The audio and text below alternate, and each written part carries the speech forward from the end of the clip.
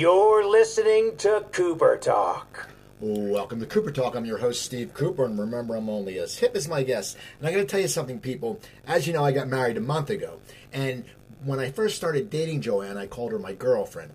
And then we got engaged, and of course I called her my fiance, even though sometimes I forget and call her my girlfriend, which I sort of was happy with because I don't like the word fiance. Maybe because it's 3 syllables, maybe because it's like fiance, I don't know. But now that we're married, it's only been a month, and I sometimes call her my fiance still, out of habit. And the other day, by out of habit, I called her my girlfriend. I was buying her shoes. I'm going, and I said to this salesperson, I said, hey, by any chance, do you have a size 6? My girlfriend wears a size 6. And she saw my wedding ring, and she gave me the dirtiest look, like I was the biggest piece of crap in the world. And I just felt awful. So I have to get out of that habit. She's my wife. And if I ever call her wrong on the show, people email me at cooper@coopertalk.net and correct me. Anyway, we have a great show today. We have such a talented individual, great singer. She has a great new album. Well, it's an old album that's new. She has a great single that's just, the video's fun as all hell. She's also an actor. She's been in the great movie Valley Girl. And she's a record company owner. And my guest is Josie Cotton. How you doing, Josie? Hi. How are you? I'm doing well. I want to talk about your career, but I first want to talk about the video for Ukrainian Cowboy. It is so fun, and I'm someone who grew up with MTV and that whole generation. What made you make a really fun video? Because people seem not to make fun videos anymore. Well, when I was writing it, I was visualizing the whole thing in my mind so vividly. It really was real to me, and as I got more finished with the song, I realized it really had to be a video, that there was so much contradiction and fun and kind of political innuendos going on that I really had it in my mind, and I got together with my producer who had worked on See the New Hong Kong for me, and he shared the same vision I did, and that made it really great. Now, you were someone who did, the video for Johnny, Are You Queer? Now you did this video. What have you noticed about the difference in video making besides the cost? It's probably a lot cheaper to do them now. Well, my videos were canceled the night before we were filming for my first record, because Elektra Records didn't think there was a future in video, which was insane. Everyone knew it was the future of music at that time, and so I don't really have a lot of experience until much later on. I would say my video for From the Hip was one of the worst videos of the 80s. I would easily contribute that. Wish no one would ever see it, but it's out there with this crazy hairdo I had, and now I think it's a loss. I think it's a real tragedy that art form has diminished, and I think they're like small movies. They should be. I think it's such a wonderful way to make a song come to life for people. Now, with the song Ukrainian Cowboy, what was your thought process behind when you sat down and wrote it? Yeah, I've been asked that a few times now.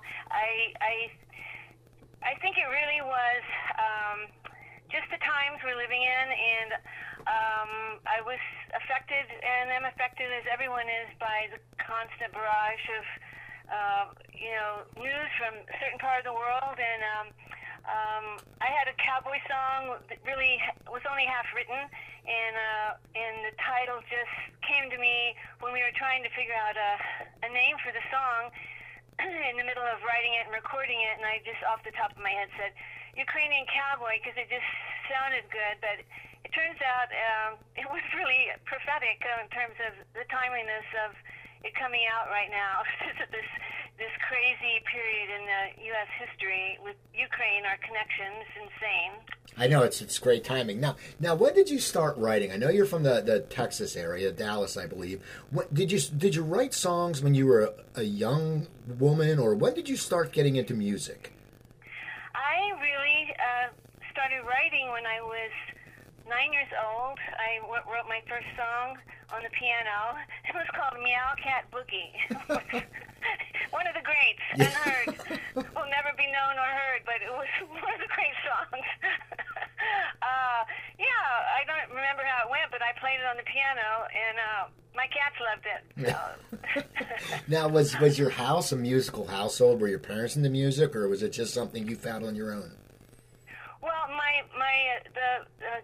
the man I thought was my father from my early childhood till like 9 years old, he was a ballet teacher. He had a studio, and he played music from all around the world. He had a collection, every country, every indigenous tribe in Eastern Europe. It was an amazing collection, and he would play it nonstop, and I would dance to every country, and I was really affected by that.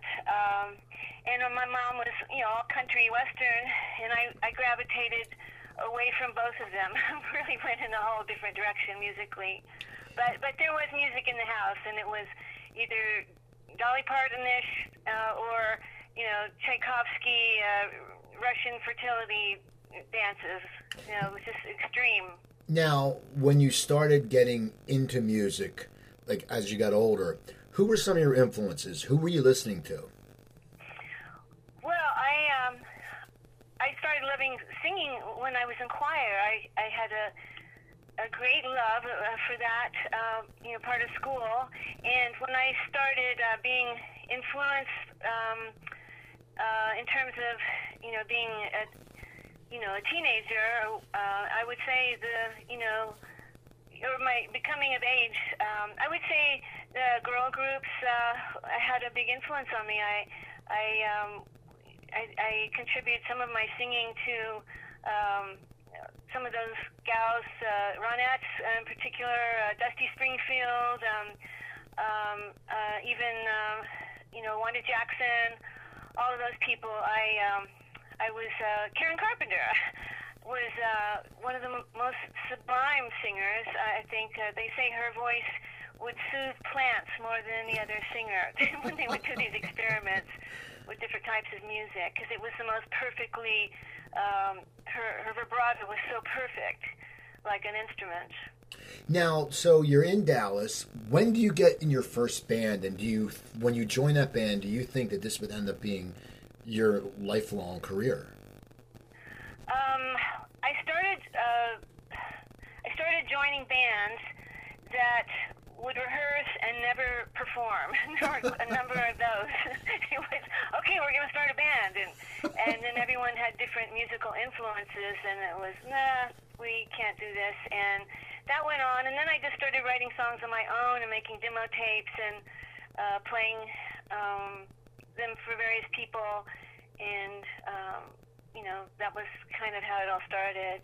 Now, what was the music scene like in Dallas at the time? Because I grew up near Philadelphia, and Philadelphia has always had a great music scene. And I know Dallas is probably, I'm not too familiar, it was probably a lot more country, like you said, your mom liked. But what was the scene for you, and what scene did you want to get into in Dallas?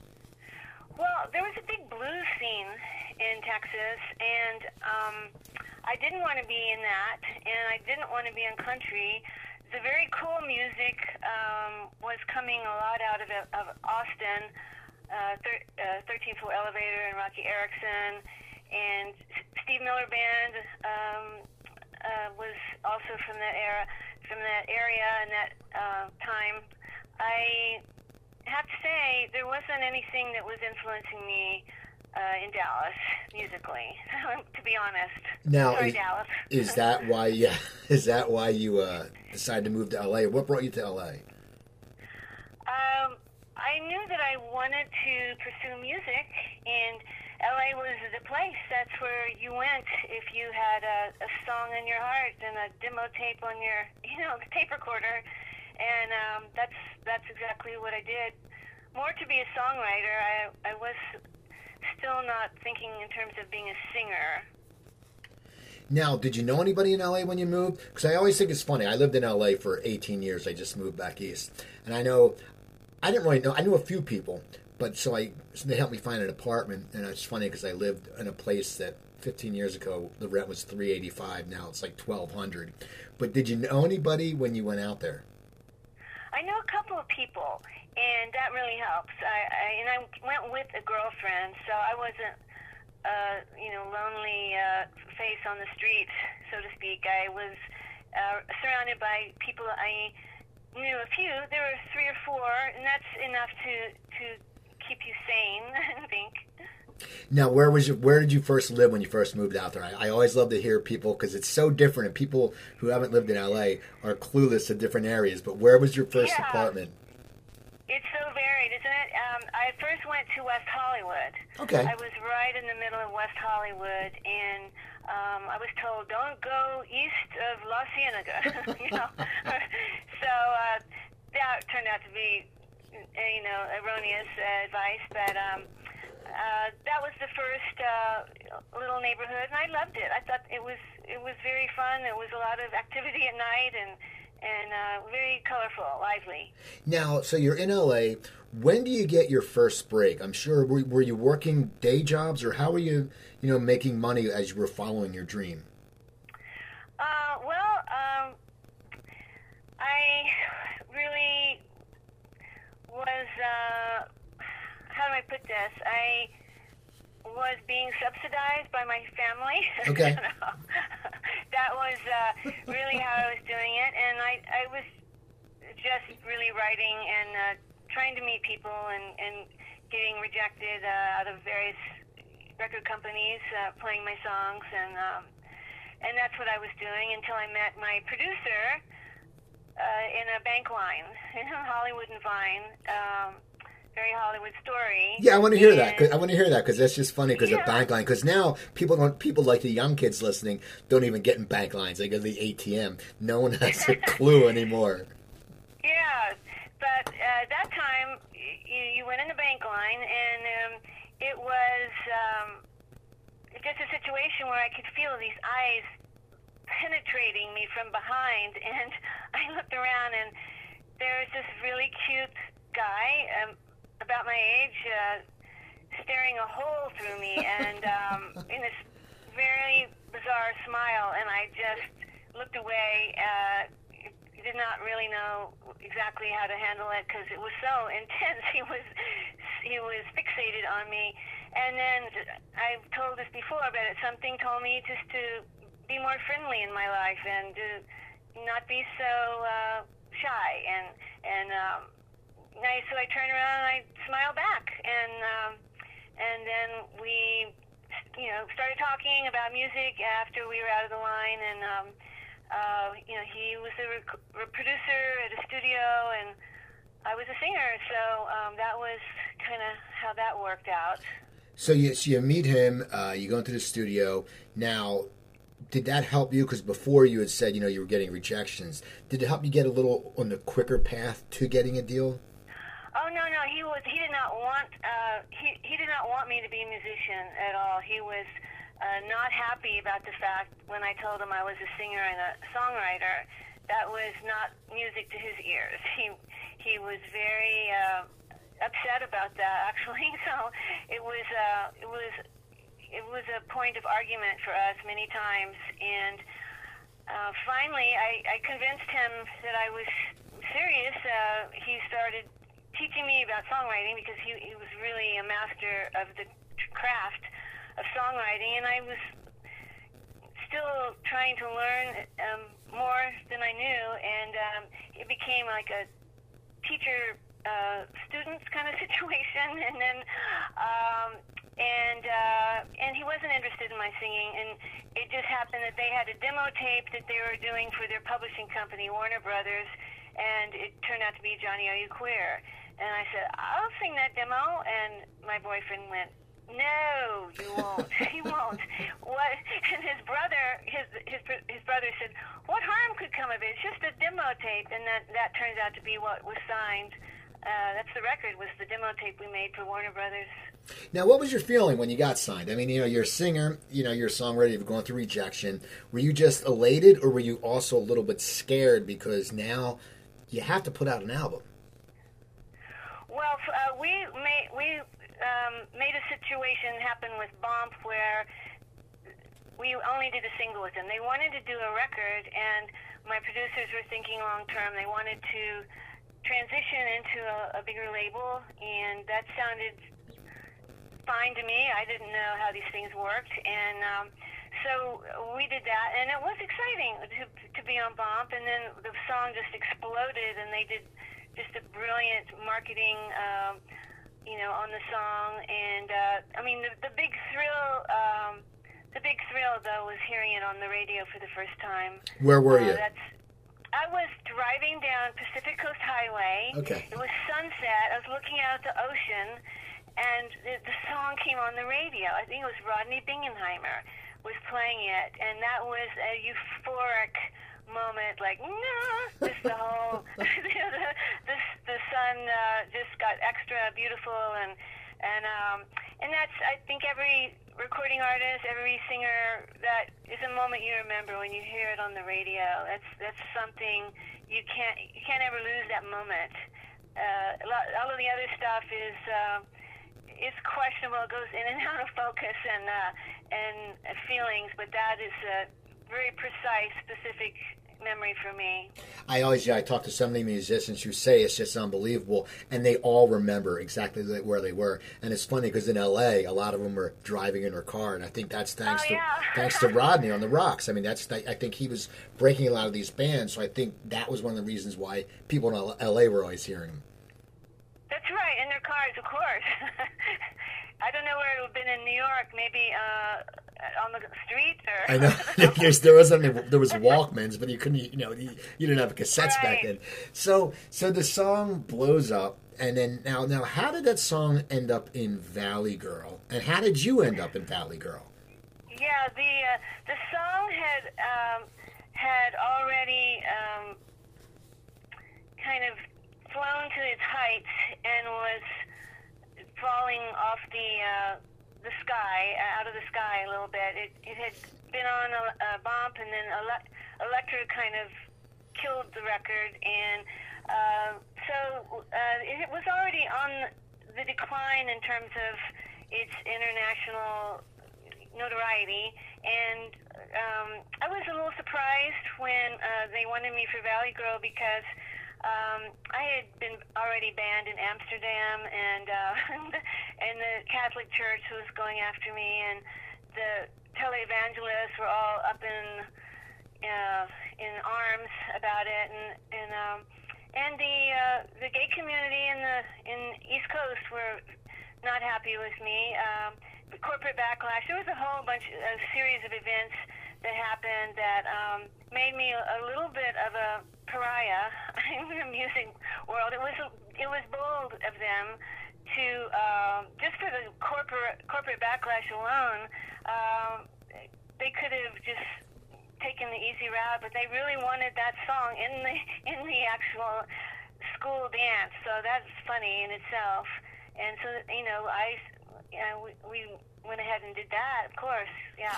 Now, what did you sing that song in the movie, or did you sing another song? No, I think He Could Be the One and Johnny were the two songs I sang. Now, how did they shoot that? Was it like were you singing it there, or did they dub it in, or how did that work? Because movie making's so different than the musical world. Oh yeah, we lip sync that, but the filming of it was in this school. I don't know if it was abandoned, but it should have been, because it was leaking. It was so cold. There were no heaters. There was water on the floor. There was one heater between 60 people, and little floor heater. We were freezing. And I had a mini skirt, and it was absolute like we were in a war in East Berlin or something. It was really uncomfortable for 2 days. There was not really any pleasant moments in it, except it was fun doing that. But off stage, it was like, is this a prison camp? What happens next? Is this a joke? So the movie, it was a cult hit. I love it. Deborah's been on the show before, and we talked about how what a great movie it was, and just so many people loved it. Did you feel like you got a new crowd? Because you said when you did it, the song was a little bit on decline. You're a little bit of a pariah. Did you get new listeners after the movie?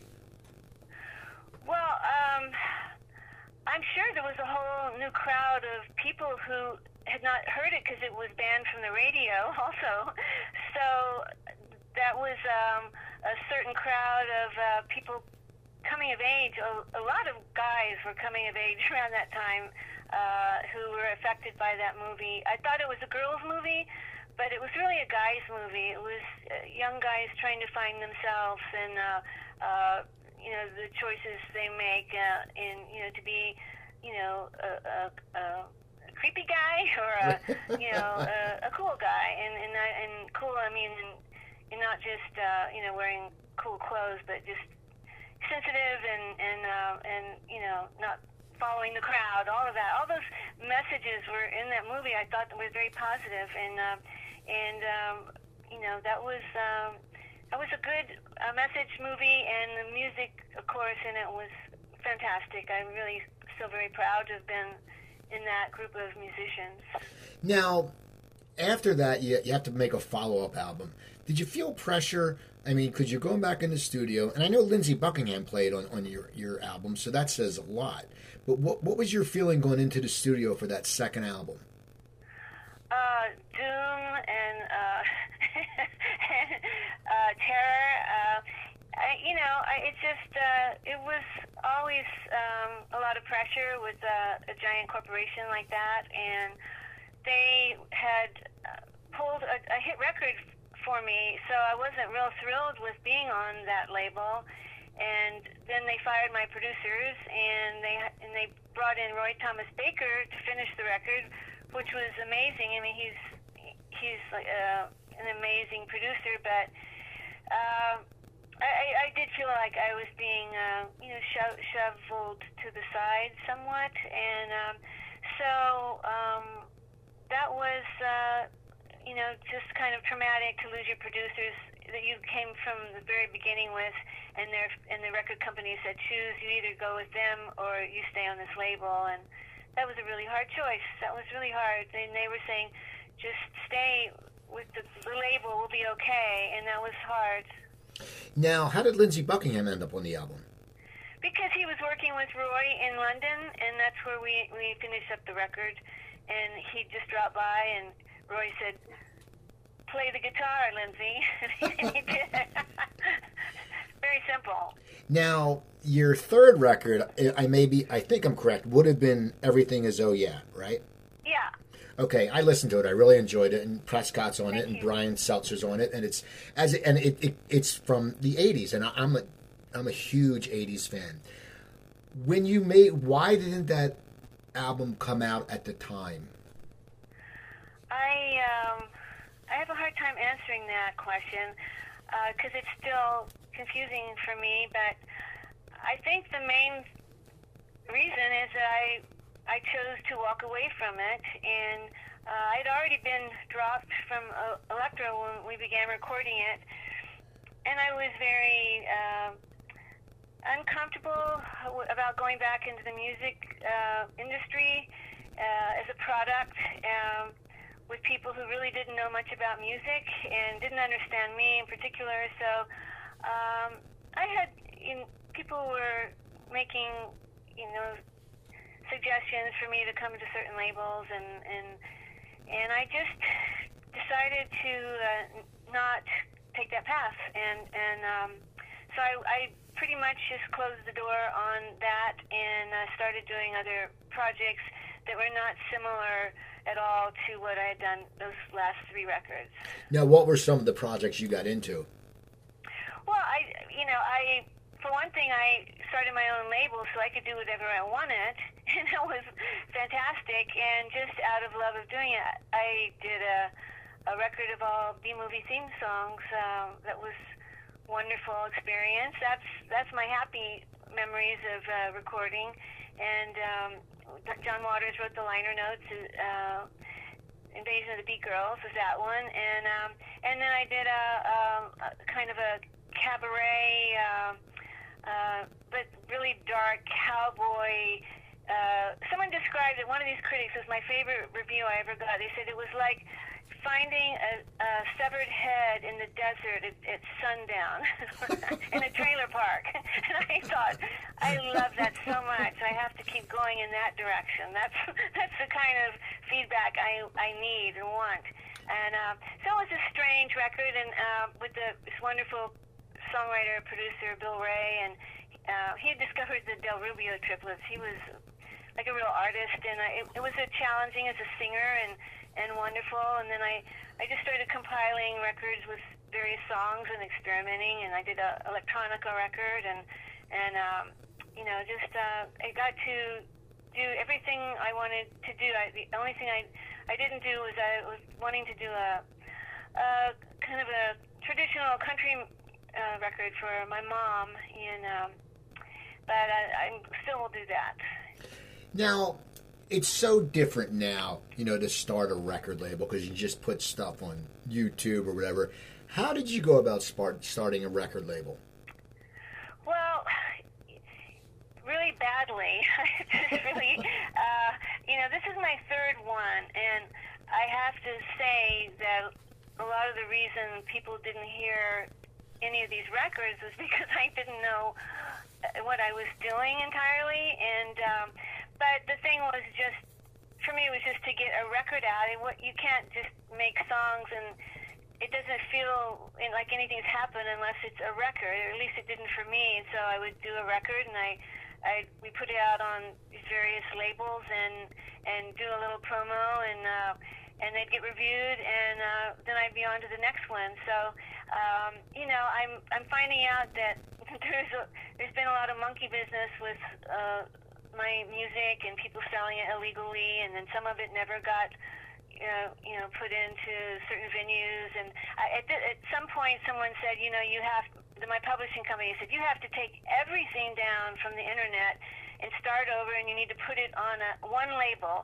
because there's a whole lot of people out there are selling your music. And so I thought, well, we'll just start another one. This would be my third one, Kitten Robot Records, and because we have a recording studio called Kitten Robot, and it was kind of a necessary conduit to get everything out. We're re-releasing everything in 2020, so that feels good. But we'll do it the right way. We actually have a real record person, so that's different. Well, no, I got to ask you, because you said you had the Invasion of the B-Girls, and you were focusing on different kinds of music. How do you decide what genre, should I say, you're going to do? Or does it just pop in your head that you go, this is a kind of album I want to record? Well, I think right now I'm really interested in concept records, and the Ukrainian Cowboy and Cold War Spy. I did a lot of research, and I loved doing that. I'm a history lover. I study it. I watch so many of these documentaries and about World War I and World War II and the Stasi and all of this, and that's been something I really didn't realize about myself, that I could incorporate this love I have of researching with music and then make it visual into a video. It's very conceptual. I don't know how else to describe it. And I have another record, a concept record. It's called I Want to Die, Don't You? And it's going to be it's a compilation of the sadder, darker songs that I've done, but with new material that I'm just putting together. It's just the exploration of a thought that everyone has had, and it's always an option, and it's probably there are better options, and it just explores that a little bit. So that's going to be the next project. It's funny you said you're a history buff. I'm trying to become more of a history buff, and I was in my honeymoon in Croatia, and I was in this the Red Museum and then this other fortress, and it's just amazing. Like, they had tapes from even back from 1991 on the Serb-Croatian War, and it's just amazing when you actually immerse yourself into history, how fascinating it is, and how much more entertainment it can be than just like a crappy movie on HBO. Oh, I know, and they could completely engage students now, if they would just tell the truth about history and go into it in a little more detail, and the amazing spy stories there are alone is in ancient history. My God, the ancient Samaria and all of that is I think could keep kids engaged in a fantastic way that they're not right now, because it's so boring. History in school is so boring. It's just numbers and dates, and there's nothing fascinating for them. I know, it's true. I remember in high school it was just like a book, and you're reading a book. At least now, a teacher can make a multimedia experience, and kids would be like, it would be their favorite class. Yeah, and with music of the time and some of the art, it could just be a whole. And then why it was that things happened, not just in this date on this battle, blah blah blah. Just how boring. I mean, let's just put everyone to sleep. Now, talking about history, your third album was Everything Is Oh Yeah. Now, what made you decide to release it now, and what was it like looking back at songwriting from over 30 years ago? Well, it was my publishing company was asked by Stranger Things for songs for their show, which takes place in the mid-'80s, and they were looking for records that had never been released from the '80s, like time warps, and they mentioned that to me, and I remembered that I had this record that I didn't know literally didn't know if it was still in existence, because there were like fires. I was out in an area that had a lot of fires, and there was an earthquake, and there was a landslide, and there was a flood, and then some of the tapes were in my producer's garage, and so we found these tapes. They were unmarked, and it was this record, and we just started listening, and we baked, you bake them, strangely, these 2-inch 24-track tapes, and we were listening, and at first I was like, I'm really not sure about this. It brings back really odd memories for me, and then at one point I just went, yeah, we have to put this out. This is too good, and so and that was it. I really didn't expect the welcoming I've gotten. It's been wonderful. People are kind of thrilled. It's like going back in time for them, and which is a really kind of a wonderful gift, I guess. You kind of relive part of your life that was a very happy memory for you. So that's been wonderful to hear people responding to it. I didn't think there would be any response. Honestly, I just thought, gosh, what point is there to do this? But I just knew it was going to feel good for me to just complete that chapter in my life, because it's always felt so like a story with no ending. It was just always hanging like, ooh, there's that. It's just that happened. And so this feels very good to me. It's full circle. Now, what's your take on the songs now? Looking back, I mean, and I'm sure it's like anything, things we do through life, our personalities change, whatever change. When you heard those songs, and I just said it, with a certain what did you personally think of them? Did you sit there and go, man, these are good stuff? Well, the songwriting I still thought held up, which was wonderful. The recording, there was no degradation in sound, which was a miracle. And of course, that record, and at that point in music, everything was drum machines, Linn drum machines. So it was a little disconcerting, and we toyed with the idea of going in with real drums, and but we really wanted to keep it authentic and from that time. So we really didn't mess with the production of the era, because it was a time warp, and we wanted to just keep it like that. And what I guess surprised me the most was my singing had gotten so good at that point. I was such a better singer than when I started off my first record, and I was kind of surprised where I had gone as a singer. Actually, that was the big surprise. Now, Brian Setzer's on the album, and who he's such an amazing guitarist, and the Stray Cats were so influential, especially to me back in the day. Amazing singer too. Yeah. Now, how did that come about for him getting on? And I believe is he on 3 songs? Yeah, 3 songs. He played guitar on one, and he sang on 2. And that came about because he was very good friends with Larson Payne. Larson ended up producing a record of Brian's, and they wrote songs together. They were very good friends, and he was just in town, and he was dropping by and offered to sing and play on these songs, and we were like, yes, of course, please. And he went out and was pretty amazing how he did 4-part harmony in strange chords, knew exactly what the chords were. One take, just did amazing singing. I was in awe of him, really. It was, wow, that's wild. I mean, how does he know that that's that chord and there's those notes? And it was amazing to see.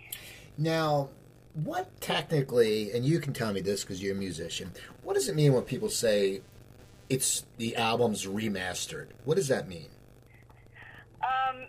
Mastering is the most mysterious part of music. No one really knows exactly, except that you're supposed to do it. And there are some people who don't think you have to do it, and they don't. But everyone's superstitious about it. It's kind of like voodoo. People get to the point where they're going, we're not going to have it mastered, and then you get to the moment when you have to put the record out and for real, and then you're going, well, maybe we should just go ahead just in case there's really something there. And sometimes I can hear it sound better, and sometimes it sounds worse, and sometimes I can't tell. Paul Roessler, we did our own mastering at our studio, and then we had it mastered, and it sounded exactly the same. So I don't know. That's a very it's almost like a superstition with people. I just don't totally know if it's a real necessary step, honestly. Now, you had mentioned Invasion of the B-Girls, and now you're releasing that again in 2020? Well, we're re-releasing it, and this time in a real manner, not in a in the way that I did. We actually have a new song on there that we had to take off before because John Waters had asked me not to release one of his songs because no one had ever recorded it before, and he wanted to do a compilation of Divine, and so if no one's recorded it, then the songwriter can say, no, you can't, and that's what he said to me, and that's how he ended up writing my liner notes, because he felt so bad. And now other people have started recording it, so the gate is open now, and so that's the new song on there. Female Trouble is one of the B-movies, one of the great songs from bad movies, quote on great and bad, but and so that's different, and it's a new order, and no one heard that record. It's an amazingly unheard record, even though it got a lot of press. I really am excited for the world to get to know this record because the movies were just unbelievable, and the songs were also. And we did it with not one synthesizer. We tried to do exact replications of even the most horrible lyrics. We kept every nuance going, and then improved upon some of them because they were just too horrible. So that is just we're working on Volume 2 right now, and so that'll be really fun. Now, how do you find the bad songs, and do you have to watch all the bad movies, or does someone go, hey, Josie, there's this awful movie, and there's this awful song, and you got to watch it. How do you find them? Yeah, well, at the time, there was this amazing store, I'm sure you've heard of it, it was Mondo Video. Yeah. And that was my that was my gold mine of bad movies, and I would go there, and they would go, "Have you seen Girl in Gold Boots? It's really terrible." And I go, "No, let me have that one." And that was one of my favorite songs, theme songs, from a movie, and they turned me on to a lot. And then I just started. I watched so many that I would have gotten on my knees if there had been a theme song from some of these movies. Were just unbelievable, and they didn't have a theme song, alas. So it's harder this time because I think I got all the really great ones. If anybody has any songs they want to send me, I'm on Instagram or Facebook because it's a lot harder now without Mondo Video. Honestly, they guided me in many ways. And in order to see every B movie, I don't even know the extent of how many there are. There's thousands of them. I started watching. It's like, how long? You have to watch the whole thing to see if there's actually a song. It was like, oh God, they're so bad. Even I couldn't appreciate them. It's like, keep going, Josie. There's going to be a song. Wait. It's like, no. I'm in this battle with myself, having to endure some of them, but. I'm sure I'll get the right ones eventually. What would you say, and it's going to be a hard choice, what to you was the worst movie you've seen? Because you can be a true critic on this because you've seen all the crappy ones. What is to you think your most favorite bad movie and the worst? My most favorite bad movie. Well, okay, one of my most favorite ones, and it didn't have a theme song, but that's why I named the album after it, and it was Invasion of the Bee Girls, but it was B-E-E, and they were these beautiful female scientists who were actually bees, who killed men during sex for their blood, and that's how they made honey from the blood. I don't know, it's some kind of a, odd plot line, but it was the most amazing story because they were like these really foxy. They looked like nurses, but they were scientists, and so that was like, why couldn't there have been? Why, Josie? Why? Like that was the one. And then there was another one, Alice in Acid Land, that was about this really bad acid trip, and this girl. She falls for her French teacher, and they begin, who is really seduces all her students, and then gives them acid, and this horrible trip she has. It was so good, and the camera work was. At this point, I don't know the difference in good and bad because some of the bad is so good I can't call it bad, and it starts to blur into something else, but. Yeah, I don't think they can make movies like that anymore. B movies, they're not bad enough, or something. Something is not workable anymore. It has to have been for me, it's the ones from the 60s and 70s were the highlight of all of that, and then a couple in the 80s. But I had to throw a little Russ Meyer in there too. Although. Faster Pussycat Kill Kill is in the Museum of Modern Art, and it is a work of art. Photographically, it's a crazy plot line, and I discovered a lot of badass women in these movies. That was one of the big surprises. That over and over, even some of the Latin ones. So there was the Aztec mummy versus these Mexican wrestlers, and the Aztec mummy was a female. And it was the females were so powerful. It seemed like it was the only place where they were really badass was in these movies. It wasn't happening on the screen or really in life, but in those movies they ruled that world. Now, it was so cool. See, that's awesome. Now, did you? I know you had a show October 5th. Did you play any music? What did you play any music from the album, or what did you play? Oh, I played a big variety. I definitely played Get Off the Road. She Devils on Wheels was one of my favorites. That's probably one of the worst, but I mean that in a really good way. She Devils on Wheels, and once again, it's women killers and who kill men. It's a plot line that keeps recurring in these movies. But I did that one, and I did a little bit from each of the different records. Every single record. Now, how is it to be back? Well, I know you did some of the Lost in the 80s tour, right? I did a little bit of that, and I was supposed to do. We were all primed to do the Totally Festival in Long Beach, I think it was, with just an incredible 80s musicians, and that got canceled the night before. But at that point, we had learned all these 80s songs, which I hadn't played in so long. I really didn't play He Could Be the One anymore, or a lot of that music. And so we had learned it all, and I was like, well, let's just keep going, because I'm like falling back in love with this music. It was really fun to go back there, and then I started a couple of the 80s shows, and we're doing a show in December, 2 shows with Missing Persons, just me and Dale. Now, what's it like on stage for you now?